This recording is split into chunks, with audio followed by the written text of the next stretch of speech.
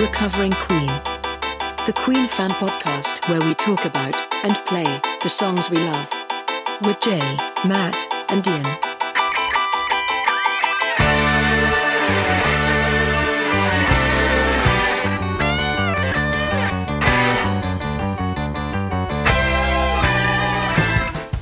Welcome to Recovering Queen, the Queen podcast where we take a famous or not so famous Queen song, do a cover version of the Queen song, and talk about what we've learned about the methods and the madness of the greatest band there's ever been in the world of all time, ever, Queen. My name's Ian, and with me, as ever, are Jay and Matt. Good evening, gentlemen. Good evening, you guys, Jay for a week. Ian. Yeah. Absolutely. What have you been up to? Mainly covering Queen songs. Yeah, me too. Yeah. So last week I said that I was making no apology for doing a track off Hot Space, but I kind of feel that maybe an apology is in order this week. Because we're doing a song off Hot Yes. Space again. Yeah. We are doing yet another song we've of all- our assault on trying to complete Hot Yeah. Space as quickly as possible. It turns out that we're doing another track off of Hot Space. Got not many left to do, is there? Some tricky No. ones. There's not. But hey, So, listeners, which one do you think it's going to be? that's right. That's correct. It is Calling All Girls. Well done. I suppose there's less to guess from now. We've done this. Is this the seventh one? Yeah, it's a lot, isn't it? We've done a lot. We've done Wow. a lot. But it's a good track. Love this track actually. Do Being you? quite honest. Oh, I think we're going to have a flipperoo here from last week's scenario. It's a flipperoo type situation. Yeah, it really is. FTS. Well, let's start with the positives, Jay. What do you love about this track? Well, do you know what? I think I just love melodies. At the end of the day, I think if it's got a good melody, I think that's almost enough for me. I mean, sure, I like a good beat, and We Will Rock You. And do you so think on. this has a But good melody? I think it's got a great. Yeah, I love this melody. Yeah, na, na, na. Yeah, that's a little bit of it there. Yeah, it's na, it's- na, na, na, na, na, na, I can't explain it. Can anyone explain it? No, 'Cause, I can't explain can why anyone you explain think why it's a you- good melody. No, no, but can anyone explain why? it hardly feels transcendent. Oh no! Oh yeah! It's not like "You Take My Breath Away" melody. No, or- no. It isn't. It isn't. And I'm not saying that, but I like it. I like the fact that it's Roger coming, and again, Roger's. Well, I do like a few Roger tracks, but I generally, gravitate towards the Freddie and the John tracks. But this is Roger coming on board with these. It was a single. Yeah, of course it was a single. It was a really Weirdly, great video. it is a single. Yeah, it's a single. Yeah. it was a Great single, video as well, which we can talk about anon. But yeah, it's quite simple. And I always love songs that are, and this is where I'm going to disagree with you. I think it is slightly transcendental in that the lyrical content is love does transcend everything. And even though it's a very simple song, I like, I'm probably a little bit naive, but I like songs where the message is love and and that actually conquers all. And it's, it's a very universal idea. But for me, yeah, it's simple, but it works. So yeah, good on you, Roger. Yeah, I think the lyrics only work in context with the video kind of make it better, doesn't it? Because it's sort of, it feels like it is set in a dystopian future where you're, spreading this message of love, which is weirdly a bit like the We Will Rock You musical I was thinking today. It's got that kind of cheesy, let's spread the word in this dystopian future where where rock music is banned. Yeah, where you have to Yeah, sail that's across the seven seas of Rye to get there, don't you? Yeah, that's right. To Yeah. Bohemia. And you've got to play the game. And lots of people will bite the dust on the way. No! All right, enough. Enough. I'm not sure. I'm not sure we're allowed to talk about the musical on this podcast. Well, we have to mini episode it one day. Yeah. So I think Matt makes a great point, actually, that the video, I'm assuming, came later, and of course is based on the George Lucas film THX 13. What is it? 1138. Yeah. Yeah. Has anyone seen that? Yeah. I've seen bits of it, and I certainly know what it is. And that is my cup of tea. I quite like like Logan's Run and Rollerball and these sort of 70s dystopian type vibes. I think you've seen it, Ian, because I think we saw it together at the Salford University Culture Club. Really? God, I don't remember seeing it. Yeah, I don't remember. Because I watched, as ever, treated myself to a bit of the commentary of Brian and Roger talking about it, The Gift That Keeps Giving. And they gave it, particularly Roger, who's particularly disdainful of you the can video. tell they hate, you can tell by watching the video that those two were not committed to the video. No, absolutely. And it starts so badly with Freddie tries well with that initial chord, and then Roger and Brian sort of pull really funny faces. Like Brian just looks well miserable. Yeah, it does a sort of almost like an Austin Powers look to side thing. It's so ridiculous. Yeah, they're not committed to the video in whatsoever. Well, they're not really in it much, are they? So we don't need them to be that committed to it. So I think Freddie puts in a great performance in the video, and he looks great, doesn't he, Freddie? He does. He looks fantastic, and I love his posturing in it. It's bombastic posturing in this sort of this dystopian world full of metal robots that are, trying to suppress love and sex in you. And then what is it? Freddie finds an illegal mate, doesn't he? So he's then in big trouble. And he's telling her to spread the message. It's really. I wondered what you were going to say. Yeah. And so she's very good looking, isn't she? The woman that plays opposite me in the video. I was quite struck by that. Yeah, beautiful. And do you know what? I think there's something really funny about these videos. Whether they try and act. They try and act. I find it like cringy. I find it charming. It is cringy, but it's like charming in a Dad's Army kind of way. In a way, it's a bit like Judas Priest when you've got Rob Halford and KK Downing and Glenn Tipton in the back of a car and they're about to rob a bank. Yeah. And you're going, oh my God, they think they're in Reservoir Dogs or something, or Once Upon a Time in America. And it's absolutely brilliant. There's a real charm to it that no one would let you do that anymore, would they? No. It's hyper choreographed videos. You get to see a little bit of personality, I think, in moments like that. So I'm a big fan of this video. I can't imagine it was. Imagine it was ever widely screened or seen at the time. Well, it was a flop, wasn't it? Massive flop. Wasn't released in England, by the way, so we never had it as a single. I'm the UK. so surprised they would even consider this song as a single. Yeah, it's just for me. It's a really one of Roger's weakest writing. Well, you say that, and it's the first Roger Taylor penned song to be released as a single. Is that right? Yeah. Well, maybe that's why. What a kicker that is. Yeah. Well, maybe that's why. I mean, Action This Day is a better song than this. Why wouldn't they release that? Yeah, he's done better songs for sure before this one, and we all know what they are. Have you heard the live? But have you heard the live version? So it's never performed in Europe, is it? But they did. Yeah. It's on the Live at the Bowl DVD, isn't it? The Japanese Calling All Girls. Yes. Yeah, US and Japan, versions. Yeah, it's very similar to the studio version. I think they do a good version of it. Some of Brian's guitar work's fantastic on it, and the solo towards the end. Yeah, but it's John Deacon's bass. He's got a completely different bass line that's really cool as well. I think it's it adds a whole new dimension to it. How does that go? I can't hum it. But it's completely different. He's playing something completely different to the album version.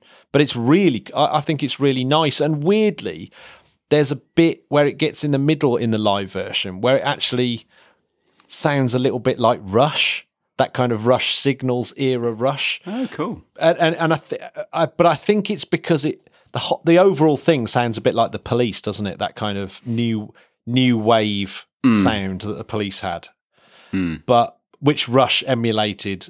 But then, somehow a rock band doing the Police thing sounds a little bit like Rush. I think that's why it is. But it's really good. I love the live version. I found it comparable to the track itself. To me, there's just not enough quality in the actual song itself for them to transform it to be anything other than the kind of same song. Obviously, they play it well. Freddie's vocals are obviously great when they do it live. But with that, with that as the base material, it's difficult to do anything with it. And I'm not surprised. Well, I am surprised it was a single. I'm not surprised it was a flop. And I'm kind of not surprised that it was, I say promptly dropped from the set. They played it like 39 or 40 times in total. So it was they'd obviously committed to it, and it was a regular. Well, I think it's probably nice to play, isn't it? And but I totally agree. This is why I really agree with Ian and totally disagree with Jay. I think it's a terrible, the bass melody and the bass song is pretty awful. The production, though, I think is really good. The production's great, isn't it? On the album. Yeah. But it's not Hot Space, is it? It's it is Roger totally going, I'm going to ignore the brief for this album. And I'm listening to the Police at the moment, so I'm just going to do that kind of thing. And there's some great bits in, like the needle scratching across the record as the kind of like extra.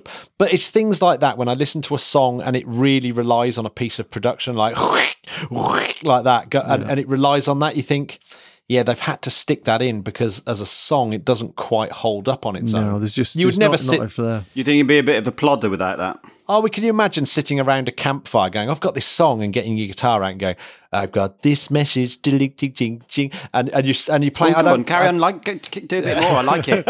Maybe you should have covered it, man. Yeah, and I think it doesn't. I don't think it holds up as a song. You wouldn't be able to play it on a guitar and captivate an audience without the extra little bits of production that make it bearable. Well, I found that doing the cover of it, and with apologies to Roger, it's probably not my finest hour, because there's always weird gaps in it. You've got the verse, which is quite okay, and that's quite fun to play. And I was trying to do almost a campfire kind of strummy version of it. Ended up sounding like those Latin bands that disturb you when you're having a restaurant meal. Something they do those big harmony vocals. Ended up sounding a little bit like that. But you've got that weird thing where it's those stab chords after the main verse that then goes into the chorus. It's very difficult to know what to do there. What's that bit about? I mean, on the record, that's one of the bits that I think the production's great. The guitars sound absolutely fantastic on that. The acoustic guitar is so brilliantly played and recorded. Well, it's Roger, isn't it, as well? Roger does all the guitars on it. Like, that's been confirmed by Brian. But as a songwriting bit, it's curious. And the chorus, it's fine, but it doesn't really go anywhere. And it's the same thing. He hasn't really put a little extra chord at the end or something to take it out of it a bit more elegantly, and then straight back into it. No, far too harsh. You've both been far too harsh. This for me is like the start of the great Roger trilogy. The Radio Gaga, the Kind of Magic. They're not. Well, Kind of Magic isn't. It's got a great bass line. It's not. You wouldn't say it's got an amazing melody line, but it's still it just, for me, it works. This is part of Roger coming into writing big pop tunes for me. Oh, but Radio Gaga is on a completely different level to this. I would say both of those are on a completely different level. Especially in terms of songwriting skill. No, absolutely, I agree with that. But this is what I'm saying. This for me is the first time that he's going, okay, maybe I can write a big song rather than I can write Fight from the Inside, which is what he does best. He's thinking, how can I translate this onto a bigger scale? So for me, this is his first opening salvo into that world, if you like. And I think he does a fine job. Yeah, that's a good point. I like that is a very good point. But you don't, there's no pop stars called Lady Calling All Girls, is there? What's that? I don't even know what that means. Well, there is one called Lady Gaga, for example. Oh, right. That's how good that song is. Right, okay. I thought you meant something completely different, and I didn't really want to open it up for discussion because I didn't know what you meant. Okay, that's fair enough, but you did, and then we got to the bottom of it. Which is good. I've got a question for the audience that maybe people can answer it on the Twitter, and that is, this song is a Roger Taylor track where he doesn't sing at all. No backing vocals, no lead vocals. Is there another example of this? Ooh, that's a very good question. Do write in, listeners, on the Twitter @RecoveringQ. Or we've got an email address. We have info@recoveringqueen.co.uk. Do get in touch. I check it about once a month, so don't get too scared. Oh, right. Like we said, we had the call out for people to contribute to their own covers of Queen, or maybe do a guitar solo for us, or a bit of singing or something. The call out went quite well. We've had a few responses back of people that have volunteered to appear on the podcast in subsequent shows. So again, if you fancy contributing at any level, really, then do get in touch with us. Obviously, don't suggest a song we've already done, because there's plenty left in the catalogue, and we can't yet go back and rehash the stuff we already have done. And anyone, quite literally anyone, can get involved, can't they? Because if you're a singer, you don't have to write the song. Not write the song, but actually play the song. You can say, "I just want to sing," and then maybe we can do the backing. You know, if you're a drummer and you just want to put the drums down, then that'll get us off. That would be good, wouldn't it? Just sending us the drum track and then we have to do the rest. That'd be cool. Yeah, so it could be anything, you know, just drop us a line and we'll work out how best that we can incorporate your talents into the wonderful world of Recovering Queen. So, I think one last thing to do, gentlemen, and that is the scores on the doors for the proto-pop song of Roger Taylor, Calling All Girls. Well, Jay, what are you going to give it? Well, sorry, Ian, but did we discuss your not crazy time signature, but the time signature that you did on the song? Because you did quite a different version, didn't you? That's probably worth talking about. All right, yeah. Well, I just stuck it in 3/4 just to see what would happen. As I said, I was trying to, do a kind of campfire, slightly, strummy acoustic version of it just to see what happened. It turned out to sound a little bit different than I was expecting, but it is what it is. I don't think the source material is that great, so I don't think it was ever going to be transformative. But so change the type signature, put a little acoustic classical kind of guitar line over the top, and harmonised the chorus like crazy. Yeah, because it does sound very different, doesn't it? It does, yeah. And I played it all as well. So other discussions we were having in previous podcasts, we were talking about not playing to the grid. So as an experiment, I just recorded this straight in, no click track, no nothing. Everything is played. So there's a couple of times where it slightly skews out of time, not severely, but I thought I'm just going to leave it like that, just to kind of illustrate the point for those people that are interested in such things, that's what it sounds like if you play everything and don't have it on the grid. So it's as close as I could get it to a played thing. Nice. Yeah. So I was just thinking a little bit about what Matt was saying earlier on about the simplicity of the track. And yeah, it made me think of some of the Beatles tracks as we were going along, and actually how simple some of those melodies are. And for me, it doesn't necessarily need to be very complex. It just needs to lock into something. Maybe it's the bass or something that you feel, in your bones somewhere that really is agreeable to you. So, yeah, with all that being considered, I'd probably put it at a 6. 6, okay. 6. Yeah. I thought you were going to go higher, but yeah. I think this is almost the definition of an absolute also-ran track on an album. Every album except your Thrillers and stuff like that have got them. This is maximum 3 for me. 3? Ooh, okay. Outrageous. The same.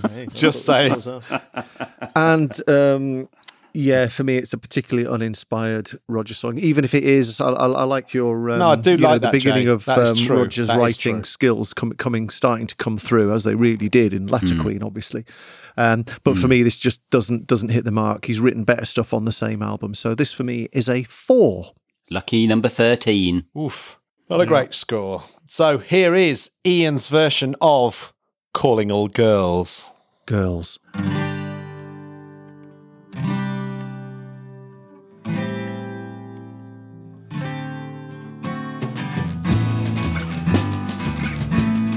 Calling all boys, calling all girls, calling all people on the streets around the world. Take this message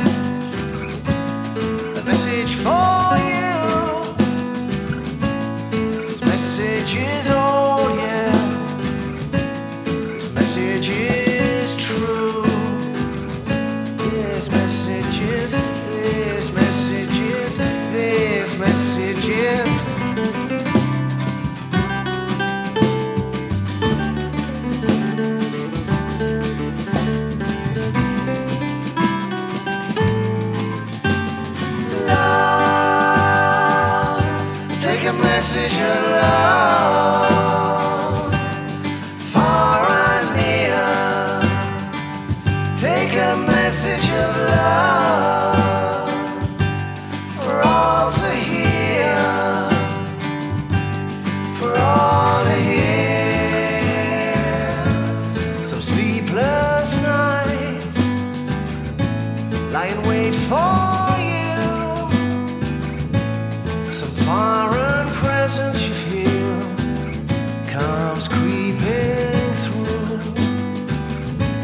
Some stream of hope, the whole world through. Spread like some silent disease, you'll get yours too.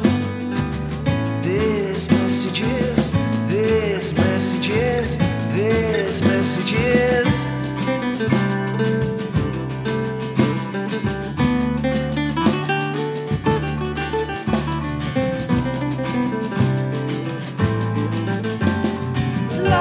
Love, take a message of love, far and near.